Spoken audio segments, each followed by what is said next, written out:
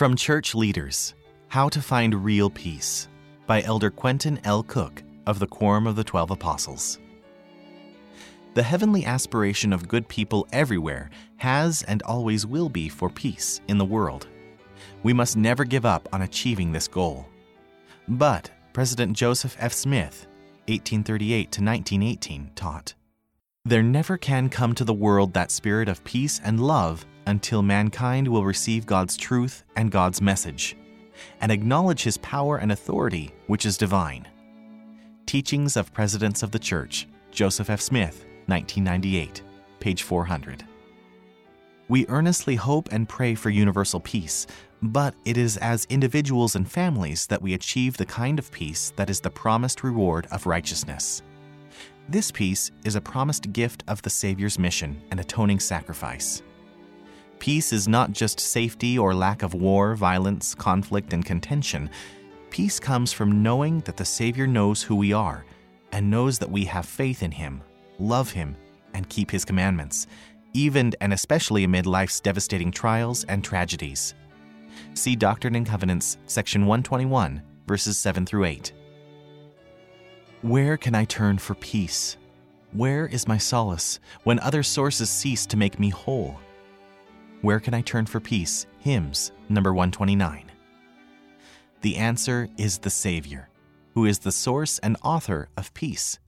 He is the Prince of Peace. Isaiah chapter 9, verse 6. Humbling ourselves before God, praying always, repenting of sins, entering the waters of baptism with a broken heart and contrite spirit, and becoming true disciples of Jesus Christ are profound examples of the righteousness that is rewarded by abiding peace. The church is a refuge where followers of Christ attain peace. Some young people in the world say they are spiritual but not religious. Feeling spiritual is a good first step. However, it is in the church that we are fellowshipped, taught, and nourished by the good Word of God. More importantly, it is the priesthood authority in the church that provides for sacred ordinances and covenants that bind families together and qualify each of us to return to God the Father and Jesus Christ in the celestial kingdom. These ordinances bring peace because they are covenants with the Lord. Temples are where many of these sacred ordinances occur and are also a source of peaceful refuge from the world. Those who visit temple grounds or participate in temple open houses also feel this peace. The Savior is the source of true peace.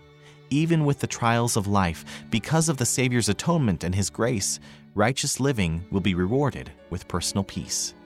See John chapter 14, verses 26 through 27, and chapter 16, verse 33.